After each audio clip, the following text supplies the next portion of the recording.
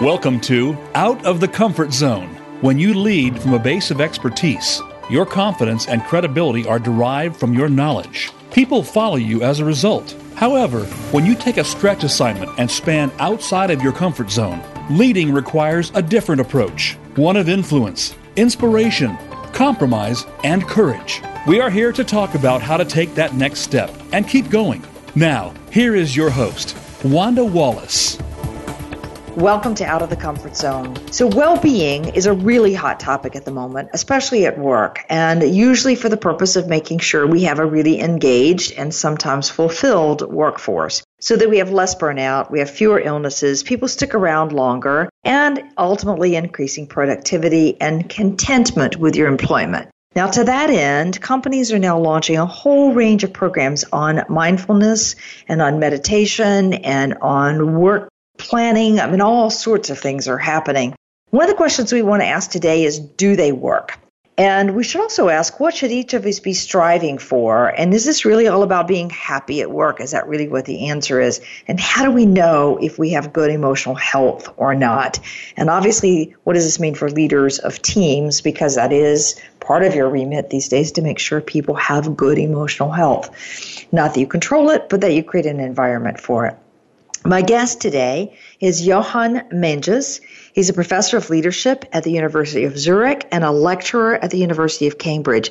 And he's got some award-winning research that explores how leaders can successfully inspire people to pursue collective goals and to work together in ways that contribute to productivity, well-being, and happiness.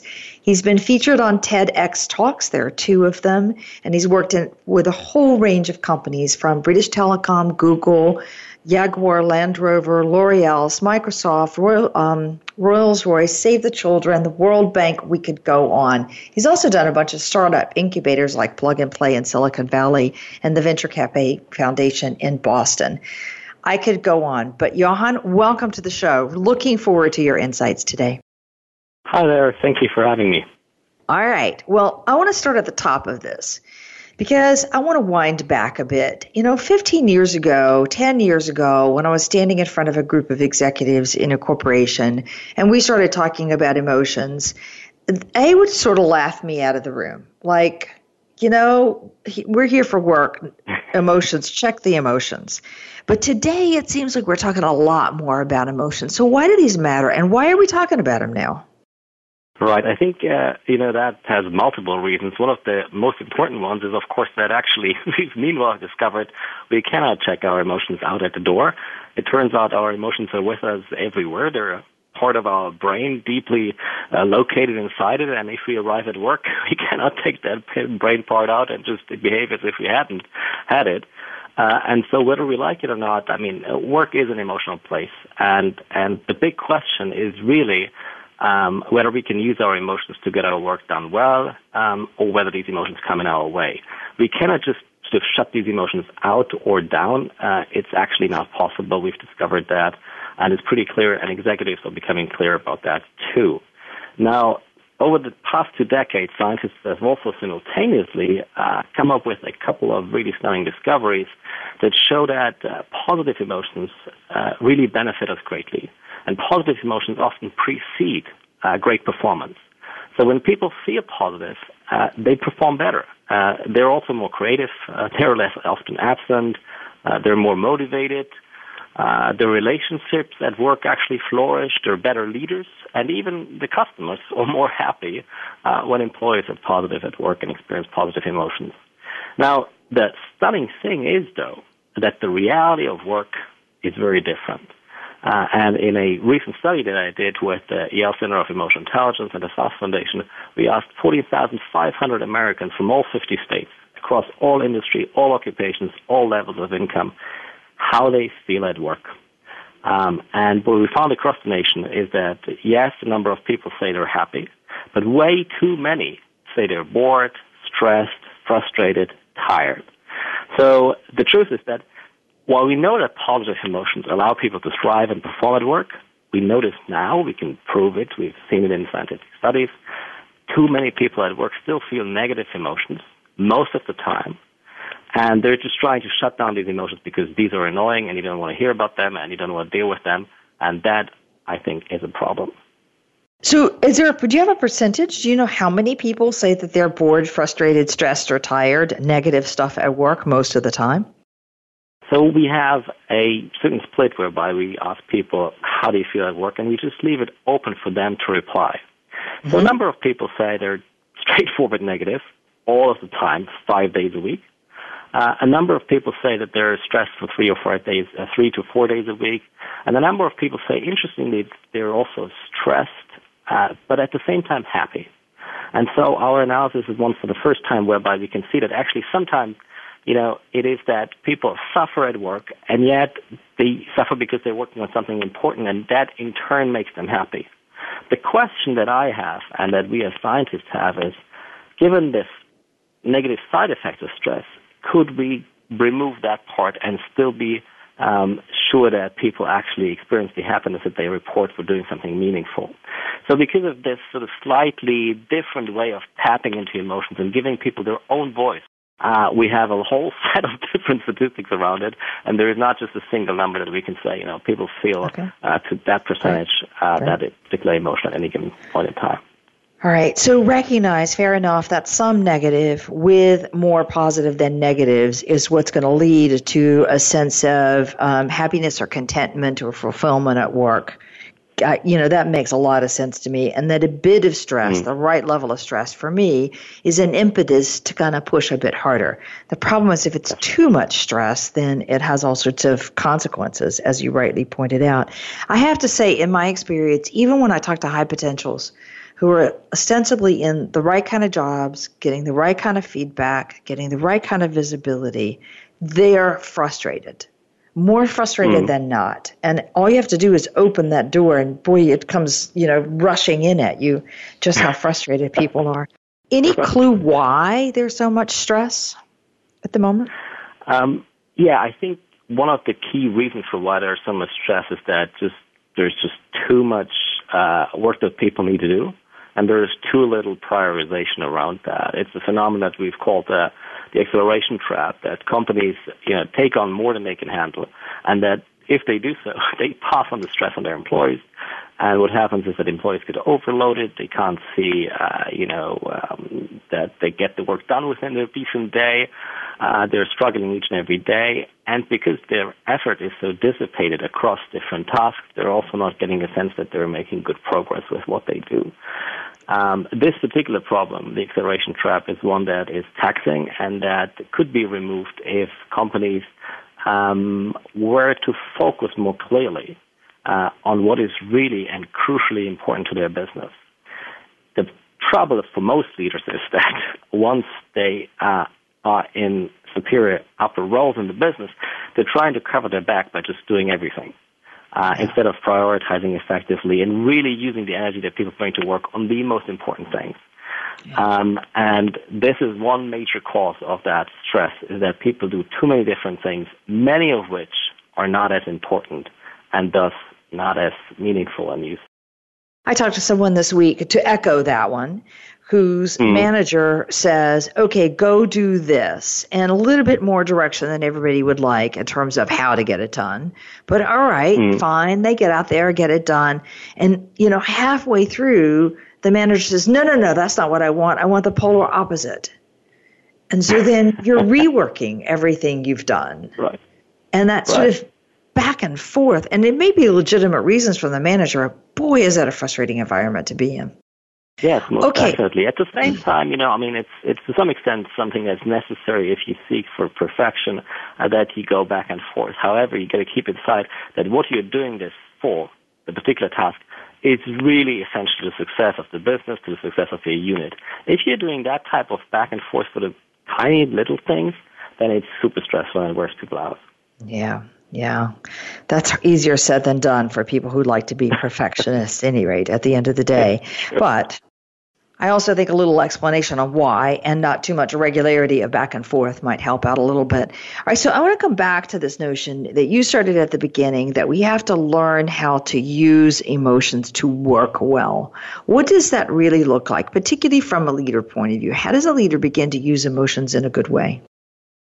So you got to ask yourself, a couple of questions if you want to use emotions well. The first thing is you got to think of what are the goals that I'll try to achieve, and what kind of feelings do I need to actually achieve those goals.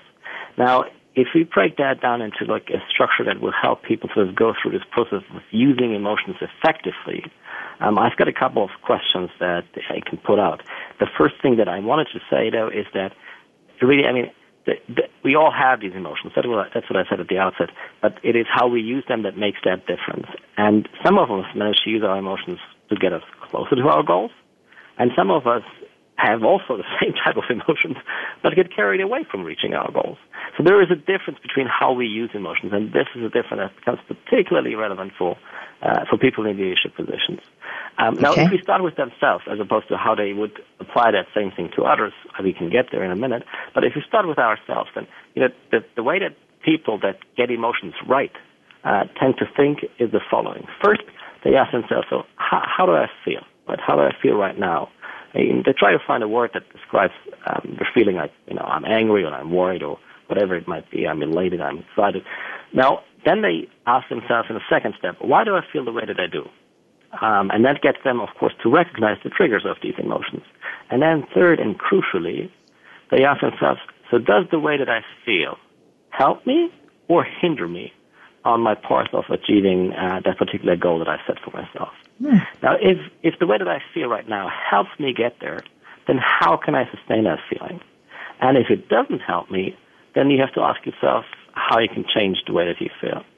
So in trying to answer that question of how leaders need to take emotions seriously, we really have to get around a different way of thinking. We can't just set ourselves a goal and think, how do I get there? We have to set ourselves a goal and need to ask ourselves, how do I need to feel to get there? Oh, I like that. Set a goal and ask, how do I need to feel? Wow. That's an interesting angle. Exactly. Yeah, because most people just ask, what do I need to do to get there? And then they force themselves somehow through it and, fight against their inner impulses and everything. And then they might get to the goal, but they're exhausted. And by the time that they get there, they can't even enjoy it. Right? And so oftentimes it really is about setting ourselves into the mood that fits with what we're trying to accomplish. And that makes accomplishing that just so much easier. Okay, so you said, your third question there, does the way I feel help or hinder my ability to achieve a goal? If it helps, we want to sustain it, and if it hinders, we want to change it. And in this last one, you set a goal and ask how I need to feel in order to get there. What if what I feel isn't helpful or isn't moving me in the right direction? How do I begin to change? So once you understand that the way that you feel isn't really helping you to get where you wish to go, then you got to come to reckon that changing that feeling is your task. And many people actually don't take that directly and seriously enough. They blame others. They complain about their boss. They complain about the situation, the lack of resources, whatever it is. So first step, if you're in that situation, is to say, okay, so how I feel does not help me. Well, let me take charge. I am the one who has these feelings, so I'm the one who can change those feelings. And if I am the one who can change those feelings, then I am actually in charge, and that by itself is a good feeling, first and foremost. And then you got to think of, okay, so if we go back on that trajectory of questions I laid out, what made me feel this way? Okay, so you find out perhaps that, going to that meeting, seeing that colleague always makes you angry, and, that doesn't help you achieve what you wish to accomplish.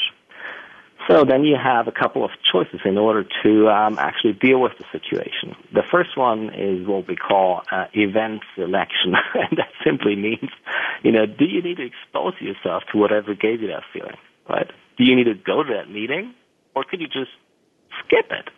If you skipped it, you wouldn't even expose yourself to that meeting that makes you so angry, and so you don't have the anger, okay? Oftentimes that's not realistic. People have to go, right? There is no choice, so you cannot select the event as is. In which case, the second step is what we call event modification.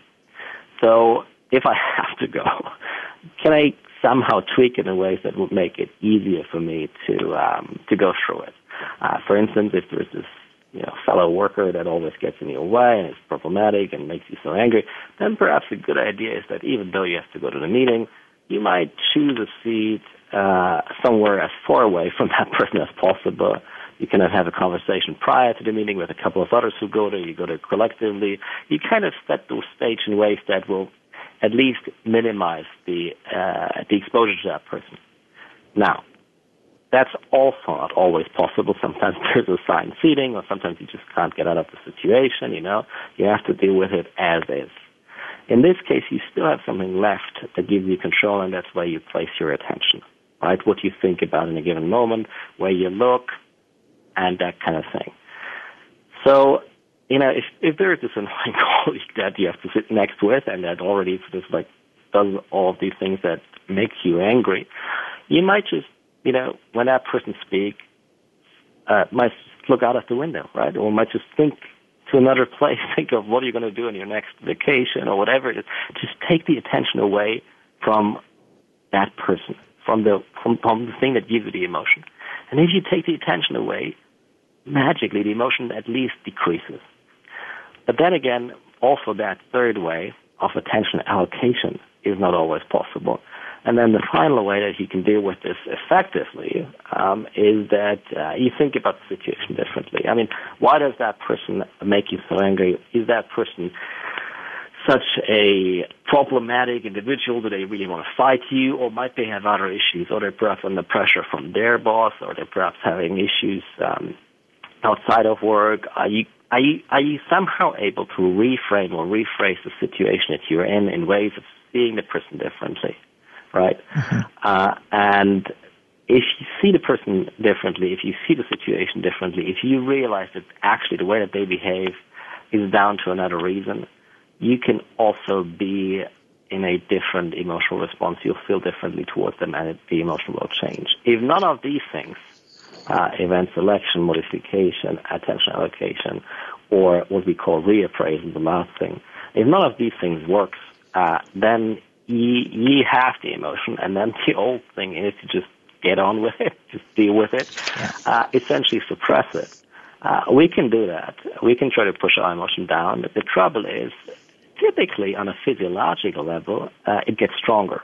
If we don't want to show our anger, if we try to suppress it, our pulse gets even higher, our heartbeat increases, and so on, so we feel it even more strongly. It also leaks.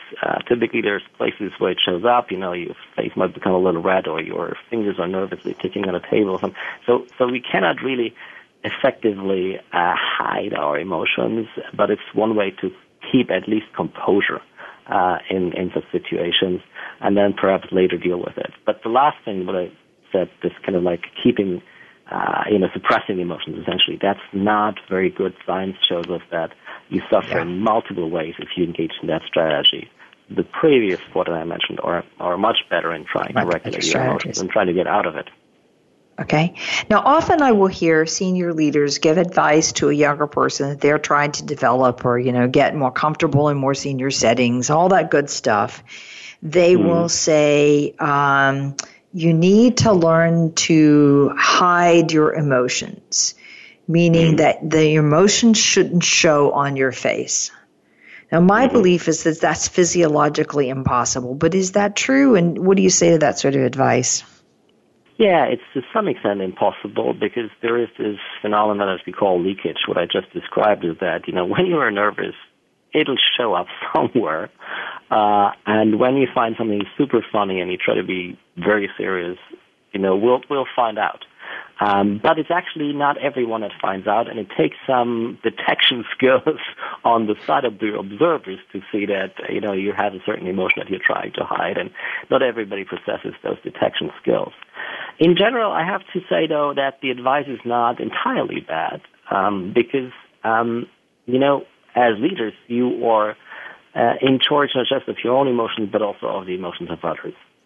And you have to ask yourself the same questions that I laid out before, and that is that, do the way that we collectively feel, do the way that the people that I work with feel, does that fit with the kind of goals that we try to accomplish? And if you feel a certain way that doesn't fit with these goals, it's not so good if you show that, because then other people might actually blend in with your emotions. As the leader, you're the role model, you're the one who mimics the emotion that is suitable and desired in a given situation. And so people might pick up, you're worried that whatever the merger and acquisition is not going in the right direction, or you're concerned that, the project is not being delivered on time. If you feel that articulating that concern might actually do the trick of making people work harder, it's great. If you feel that articulating that concern would perhaps unsettle people and would perhaps make, the best people quit your team because they're worried that they might be on a sinking ship, then I guess, the advice of trying to not necessarily show that is not a bad one. Ultimately, what we need our emotions to do is to help us get along and get ahead in life, succeed. And if we feel the way, in a way that doesn't fit with that, as I said, we got to regulate it, or we got to somehow, if we cannot regulate it, hide it for the time being. All right. So regulated is best, and we talked about that in the 4 ways: the event selection, event modification, the attention, a focus of attention, and then the reappraisal. We'll think about the situation differently. Okay, so now I forgot where I was. I wanted to go with this one. Well, I will just go on to the next one. Okay. Yes, go ahead, Jochen. Well, one question that leaders can ask themselves if we're talking about leaders, in the context of this show, it is important to discuss how leaders can apply this kind of stuff. Leaders are often concerned with these goals that they try to achieve individually, for their own career benefit, for achieving something meaningful, but also collectively with others. And one thing that I always do in my workshops and my classes with executives is that I ask them to tell me what happens at work if they feel positive emotions.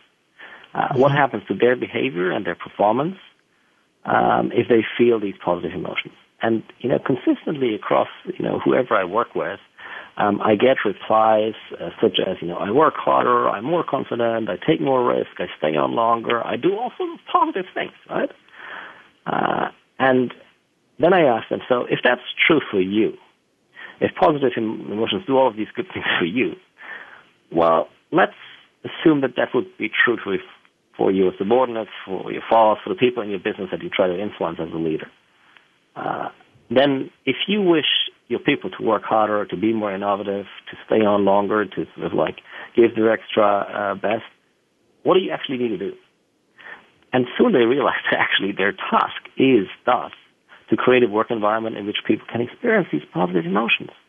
And that it is necessary for them to think from this emotion angle, not just from the behavioral angle by which they force things through, to create a work environment in which what they wish to happen actually does happen, not because they command it, but because people feel it. And I think this is one of the important tasks of leaders, that they need to realize that what holds true for themselves with respect to their reactions to positive emotions holds true for so many others. And that thus, as a core part of their job, they need to shape the work environment in ways that facilitates these positive emotions. And many leaders are coming to reckon that, I think. A number of businesses are creating environments that are more conducive to the experience of positive emotions. And those who do, I think, are at a competitive advantage at this point in time. Okay. So is it that everybody on the team needs to feel equally the same positive feelings, or are there differences with people on the team that I need to somehow be aware? Some need more, some need less. How do you think about that? Yes. So the question taps into the differences of team members. And one thing that we know from psychology and from research in organizational behavior is that, of course, the same event does not necessarily trigger the same emotion in everyone. And so when I do this work with leaders that I ask them to say what their reaction to positive emotions is, I always ask them also, so what is it that triggers these positive emotions in you? And they write things down. Then, we apply that logic to their subordinates and follow-ups. And then I say, look, just write down your 3 most important subordinates. Right? Just write down their name. And now tell me, what is it in them that triggers positive emotions? And sometimes I also ask what triggers negative emotions. And here, surprisingly, leaders that are in my workshops, in my classroom, they're often scratching their head. I think, I never asked myself that question. And they soon find out that actually what makes each and every of their employees happy or, experience positive emotions is different. And so to take, for like a classic example, a bit stereotypical, but classic example, if you have an extrovert on your team, they love to go out for a beer after work and, hang out with all sorts of people and, chat and so on. But if you have an introvert, they would rather go just for dinner with you and have a deep conversation. And so the kind of events that you can create as a leader, let's all go out together, or I'll give you a little bit of personal attention, will ultimately depend on who the people in your team are and what it is that makes them individually happy. So a good thing for leaders to do is to write down who are the most important people in my business. You can extend that even to your own leaders who are higher up in the hierarchy. Write down their names, write down what is it that makes them happy, what is it that gives them positive emotions, and then do that. And you'll see your relationships will increase, the people's performance will increase, their innovation, their capability will increase, they're going to be more committed, they're going to be more motivated and less often absent if you do these things. It's a simple task, everybody can do it, and I have seen that it works, and it can work magic. I believe that one. Absolutely, totally believe that one. And I don't think it takes a scientist to figure out, or an assessment to figure out what that is. I think if you ask, people can tell you. Yeah. Okay, I have to ask you one last question before we take a break, which I hope is not going to be a long-winded thing. But, people always ask me, can you read other people's emotions? So you said emotions leak. And if I'm very good, I can detect it. But how good are we really at reading emotions? Well, we differ. I mean, there is what we call emotional recognition ability. That's a scientific term. It means the ability to be able to tell how others feel. And people vary greatly with respect to emotional recognition ability. In one of the studies that we have done a couple of years back, 142 employees paired up with their peers and supervisors, we actually measured this emotional recognition ability. We saw that some people are very good at it, some people are very bad at it. But what we also discovered is that those people who are really good at it, they get a much higher salary. And so there is an economic benefit in actually being able to recognize other people's emotions, even if you take out all sorts of other predictors for income, such as hierarchy level, occupation, intelligence, etc. This ability to be able to tell how others feel is valuable, and it's rewarding in business. And there are ways to learn it, and if you invest in it, you'll probably reap the benefit on a monetary end as well. So yes, we can do it. People differ on it. And if you're not so good at it, then there's opportunities for trainings, opportunities for reading books on that, opportunities to get better at it. And once you're better at it, it benefits you. All right. So one tip on how do we get better at it? The one tip would be to basically try to attend to the face and see in the face what's going on and how can I match that to how people feel. I would do this personally with the people that you trust and that you are your friends, but you have friends that you actually know how they feel and that you have some confidence in detecting it. And then my exercise recommendation is just ask them, are you feeling sad right now? Are you feeling happy? Are you feeling frustrated? Are you feeling perhaps melancholic? An interesting mix between positive and negative. But try to pin down a word to some of these feelings that you witness in others and get feedback. If they're, if you're right, you can then just learn from that and you become better at it and you can apply it elsewhere in a not a friendly circle, but, a professional circle or some other place in business where, you're less likely to be able to ask these kind of things. Right, that's my little advice with respect to just getting better at it. But of course, there are great books on that. If you look up emotional recognition, emotional agility, these kind of things, you'll find stuff that you can do. There's online tests that you can take. There's online training modules that you can take. So there's many different ways. My little advice is go try to do it with the people that you like and that you can trust. Detect the feelings, get reassurance from detecting it right, and then continue doing it elsewhere. All right. So the word, if you want to look for this, is emotional recognition. And if you tune into our Twitter feed at Ask Wanda, I'll try to give you one of those resources from an online search myself. Fabulous. Jochen, fabulous discussion. So we're going to take a break. My guest today is Jochen Menges. He's a professor of leadership at the University of Zurich and a lecturer at University of Cambridge. And as you can tell, he has a lot of award-winning research about how we inspire people to achieve collective goals and to work in ways that contribute to productivity, well-being, and happiness. When we come back, I want to talk about emotional health. How do we know if we have good emotional health or not? What are the techniques and tactics for improving emotional health? What are companies doing? Is it working and is it not working? We'll be right back.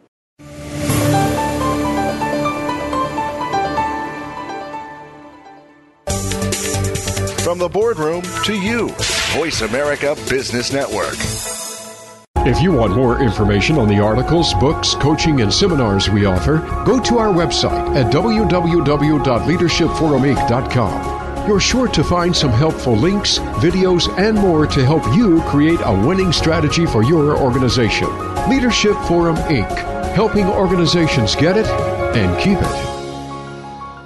If you are interested in the business of rental equipment, be sure to check out Rental Equip Talk Radio with host Donald Charbonnet. We talk to some of the top names in the rental industry, as well as cover topics that include safety, training, fleet management, legal issues, and more. We'll also cover the history and future of the rental equipment industry.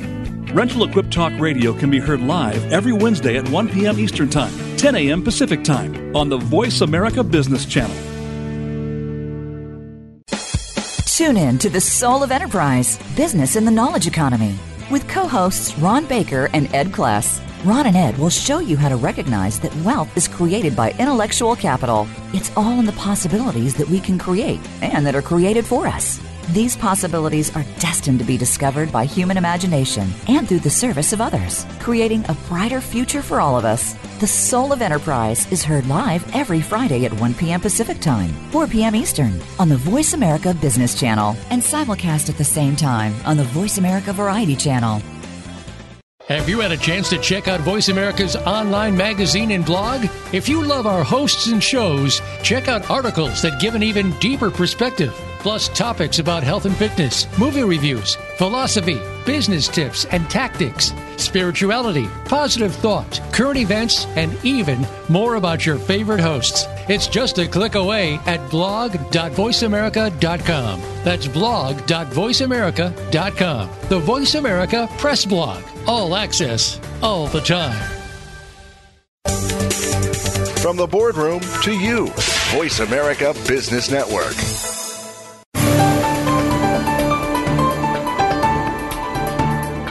Leading outside of your comfort zone is a delicate balance. You need new skills and new ways of working.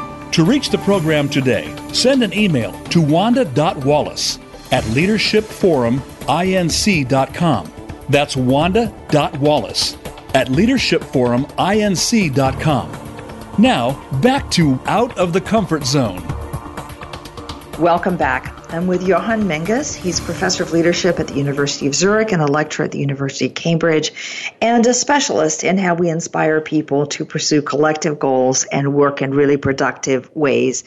And what I want to focus on now is this whole notion of emotional health. We've just spent the last time talking about why emotions are so important, how we begin to think about emotions, how we can read those emotions, and how you can manage your own emotions a bit. So 4 techniques for doing that. But now I want to talk about emotional health, because this is that sense of well-being, I think. So, Jochen, first, what does emotional health look like? And is this the same as happiness?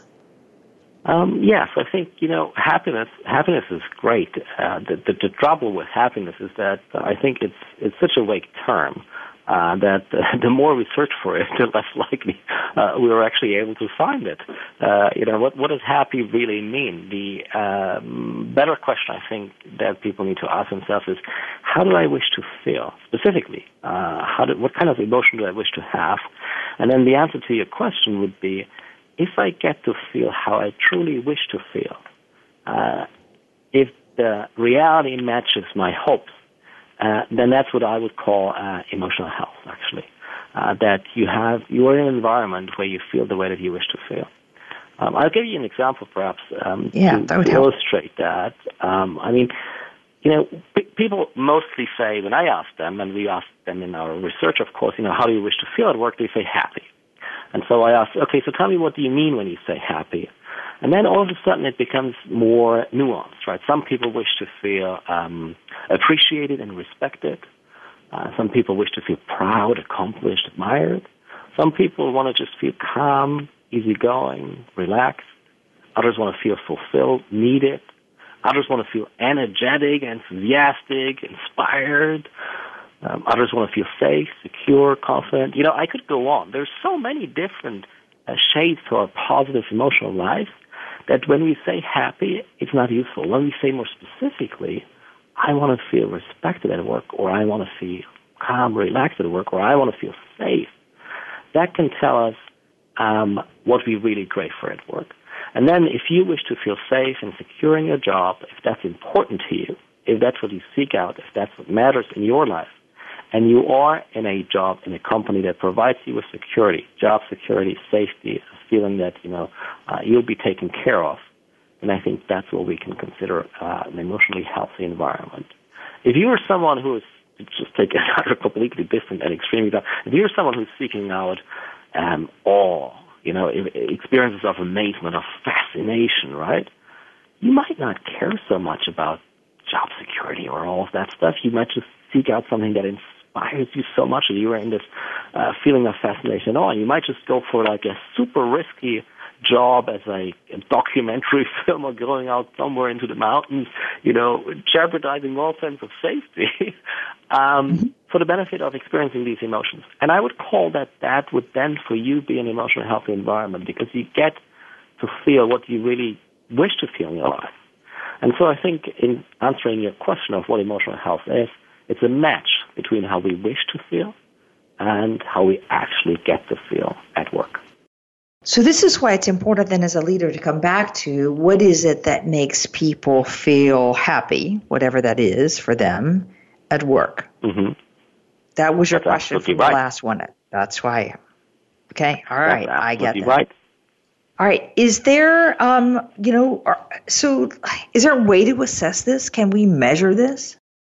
Yes, so we're currently, this is ongoing research, and we're in the phase of writing it all up. I think we'll have a measurement very soon where we'll try to ask people a lot of these positive emotions and make them prioritize those emotions and then see what actually matches with it. What it means for leaders is that if they think, I need to inspire and energize my people, and I need to sort of go all in giving my full emotion. And you might have people in your team that just wish to feel fulfilled and meaningful, less high-intensity emotion stuff. You might actually lose them if you're sort of like the super energetic person. However, if you have someone who needs that, then they will feel motivated. And so for leaders, I think it is important to accept that within any team and within any business, there needs to be emotional diversity. Emotional diversity, such that some people feel, more energetic, others feel more relaxed. Some people feel more focused, others feel more, perhaps, in need of being thanked, and others or whatever, interest and curiosity. You can name all sorts of emotions. There is this emotional diversity in businesses, and it's a richness. And the trouble with most of these happiness initiatives that we see today, the trouble with most of the well-being initiatives, is that they follow a prescriptive approach whereby they, say a certain type of activity, certain offerings are here to make you happy, when the match between what they offer and what employees need is often not there. And if you put people through these happiness programs and prescribe that they better be happy, smiling at work all the time, what you're creating is misery. Because people want to feel the way they wish to feel, but not the way that they're told to feel. And I think businesses that have emphasized happiness too much, homogeneity around happiness, just be happy, whatever it is what we need to see in your face, they have created environments in which people are now leaving and escaping those environments because it's a utopia that is impossible to accomplish. That explain something to me. Lots of, almost everybody does engagement surveys, and you'll always get these amorphous questions that come back as a leader or leadership team that says people aren't fulfilled, or they're not content, or they don't feel connected, or some ambiguous word like that. That's often hard to digress. And so one of the, kind of constant things I hear leaders say is, right, we're going to have a department-wide family picnic so that everybody can feel happy and loved and appreciated. And obviously that will have maybe some bump in the numbers if you're doing the survey tomorrow, but it doesn't have the effect you would expect. And part of that, it strikes me now, is what we're doing is not allowing for the emotional diversity. What it is that one person needs versus what somebody else needs to fill all those good things is different. Right. And that's the key insight that we're offering with our research, is that there is such difference, and that we need to acknowledge that difference. We've become better at acknowledging diversity in general on lots of characteristics, but we are really bad at acknowledging diversity with respect to feeling. Everybody needs to be happy all the time, smiling, sort of all of this stuff. And yet, some people would do their best work if they're just concentrated, focused on the task, and pursue it with the serenity that gives them the best opportunity to accomplish it within a good time span, right? And so I think there is a need for that diversity to be acknowledged, and that once you create vehicles to allow for the diversity in businesses, that actually the pressure of people to always show their positive side will decrease, and productivity and innovation will actually increase. Currently, we have the one-size-fits-all kind of programs whereby, you get meditation training or mindfulness sessions or yoga classes or that kind of thing. And that's great for those who like that kind of activities, but it leaves out a lot of others. And if we really wish to create a better environment, an emotionally healthy environment at work, we need to go into the root cause, and that's the way that work is designed, work is considered, how we do things. And the family picnic is great for those people who love it, for all the extroverts who like to hang out with all of their colleagues and meet everyone. But it really doesn't really change the way that work is done on Monday when you return. And after all, work is the 8 hours that we spend each day or even more at work. And we need to see the work itself does. Have you seen examples of companies that are really embracing this notion of the emotional diversity, and what are they doing that's creating emotional health? So we're at the forefront of that discovery, of understanding that there is this difference in the way that people feel. The best that I've seen in companies is just that they offer a wide diversity of things that you could do to fulfill your emotional needs. They respect that, for instance, someone who might want to feel calm might benefit from the yoga class, but someone who wants to feel they're respected and valued and appreciated might actually be better off spending lunchtime coaching a colleague who then says, "Thank you, I benefited hugely from your input." Right? The person would never really benefit from going to a yoga class, but they benefit greatly from doing what they wish to do over lunchtime, for instance. So the businesses that take up this approach, they can be recognized by the wide variety of activities that they offer for people to experience the emotions that they wish to experience. And at the same time, they also reconfigure the work environment in ways that is more appealing and more permissive to this emotional diversity aspect. But let's be honest about this. I mean, this is all emerging research. It is research that we're working on as we speak. It's not in the public domain yet as a written manuscript. And, of course, this is brand new. And the businesses that we work with, they're trialing it out, and we'll see how well it will work. But I think in the context of what we've seen as initial early results, it proves to be the better program than the planned sort of happiness program or well-being program that's rolled out across the country in most companies these days. All right. It's an important concept, and it's one I think companies who are rolling out these programs and who are worried about the emotional health and well-being of their employees can at least start to take a look at. And if nothing else, it sounds to me like you could go and ask employees, what kind of emotions would you like to feel and what kind of activities would give you opportunities to feel those emotions, and then just increase your variety. Sounds like a simple first step until we've got some science around what's really effective or ineffective. I want to turn for a moment. One of the topics that I care deeply about is this notion of creating an inclusive culture. But like a lot of words that we talk about in leadership, what we mean by inclusive is, again, kind of ambiguous.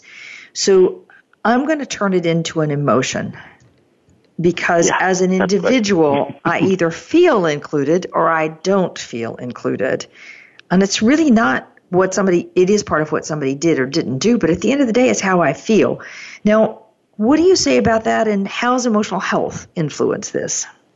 Yes, and I couldn't more agree. I mean, from my perspective, inclusion is a key construct. It's hugely important in the business world, and it makes a huge difference to the bottom line. The trouble is that inclusion is so difficult to measure, and the way that we should measure it, the way that it should be assessed, is just as a feeling, is that I am feeling included, and if I do, positive things actually will follow. Now, what allows me to be included is to be who I am, right? It's not that I need to adjust and adapt according to the expectations that all others place on me, but I bring to the table what's unique about me, and because of all of that, I'm included. And I would extend that, building on the discussion that we've just had, to how I feel is accepted at this table. I don't have to fake it. I don't have to show emotions that I don't experience. I'm just accepted. If I'm more the calm person that just doesn't want to be super enthusiastic and excited, I'm still included at the table of the others who are like sparkling with emotion, right? If I actually appreciate that difference in how we convey ourselves from an emotional angle, I think it opens up a door for being included as a full human being, and for allowing people to then, as a result of feeling included, to speak up and speak their mind. And likely the people who, for instance, appreciate calmness have different thoughts around what customers and clients and so on need than those who seek out adventure and wish to be inspired and excited. Jochen, you have just solved a mystery for me that I'm going to be pondering about all day and all weekend and probably next week. So if I'm a member of a minority group and I have a unique set of experiences, say, in my upbringing or in my family structure in my community in which I live day in and day out, some people want others to understand what that experience is and to respect it and value it and hear stories about it. And others prefer to keep it a bit private. Not that they want to hide it, but that it's my personal experience. And I don't want to have to run around telling everybody about this. It's just me. It's just part of me. And so, how do you how do you attack this thing of what it means for me to feel included when in fact I am different than the majority of the people sitting around this table in some way, minority gender being just two of the ways. But you just said something really, really important, that the acid test at the end of the day is whether or not my feelings are accepted around this table. My feelings that I'm heard this time and not heard another time. My feelings that I am different or I am not different. My feelings that, I want a different responsibility. All the kind of feelings we have around that table. It's the diversity of feelings that have to be accepted to create inclusion. Yes, indeed. That is, maybe it should have been blindingly obvious, but strikes me as relatively profound. And in which case, your measures of what creates for emotional health start to become a really powerful thing. Yes, I hope so. I hope so too, because this is an issue we really need to chase. It's hugely important. Okay, let's talk for a minute about engagement or fulfillment. You can pick either one you want. Engagement is the more popular word. There's a lot of people are talking about it. But Aaron Hurst and Nicole Resch, for example, are starting now focus instead on engagement, but on fulfillment, that feeling fulfilled by the work I do. How do you think this is all related to emotional health? So I think maybe beginning with fulfillment, fulfillment is a feeling. And some people wish to feel fulfilled. Others can't be bothered. Others just, I don't, whether I do something meaningful or not, I don't care. As long as I get the money to buy myself whatever I wish to buy, right? I mean, it is really a question of variety there. And with each of these constructs, it's typically that it comes from a certain angle, reflecting a certain viewpoint of the world, thinking that you found the construct that would, sort of make everyone else happy, I would guess, by fulfillment, right? But it's only, a couple of people who wish to feel fulfilled, and for them it's great if they can get it, but others are not. And others seek out other things. And I think we got to accept that and live with it and also benefit from it because it offers this diversity that we've just been discussing. When it comes to engagement is, of course, going a little bit beyond fulfillment in the sense that it's actually having a behavioral component, right? I'm actually sort of like leaning in and working towards giving my best at my workplace. And engagement is something that's been around for many years. It's been measured in various ways. And typically, my experience in business is that when you bring up the term engagement, everybody wants to have it, right? I want to have an engaged workforce. Well, who wouldn't want that?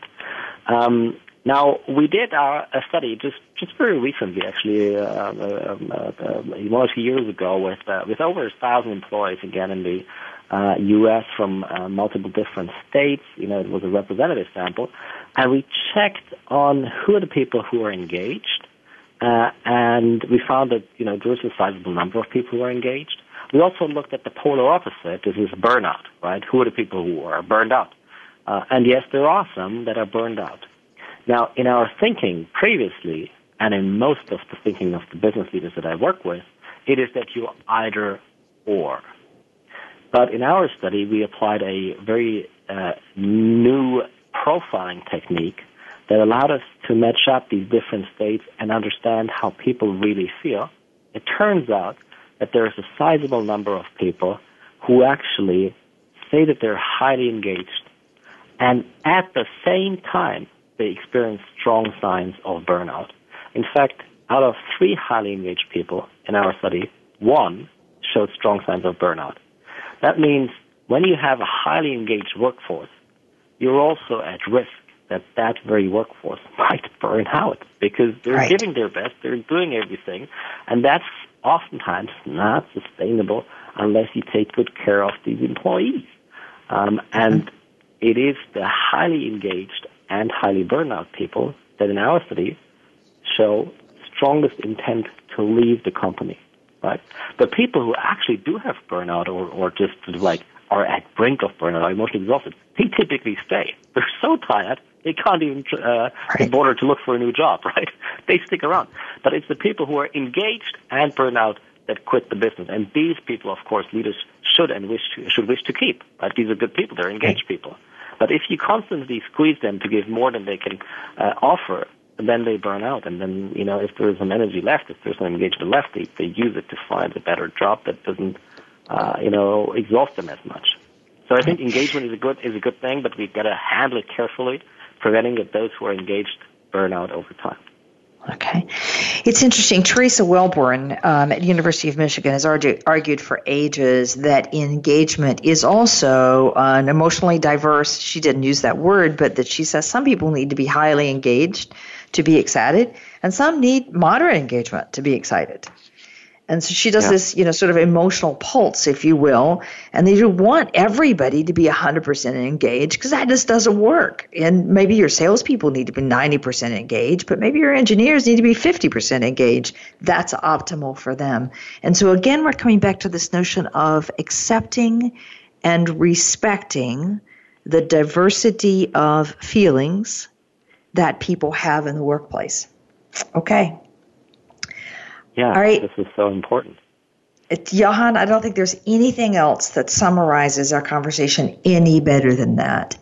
Emotional health is about a diversity of feelings, and that what I expect to feel is what I have the opportunity to feel as a chance to have to achieve my goals. So, Jochen, thank you. It's been a fabulous show today. Thank you very much. I appreciate the opportunity to speak with you. Thank you. All right, thank you. So Jochen Menges, Professor of Leadership at the University of Zurich and lecturer at the University of Cambridge. And join us next week for another episode in How to Get Out of Your Comfort Zone.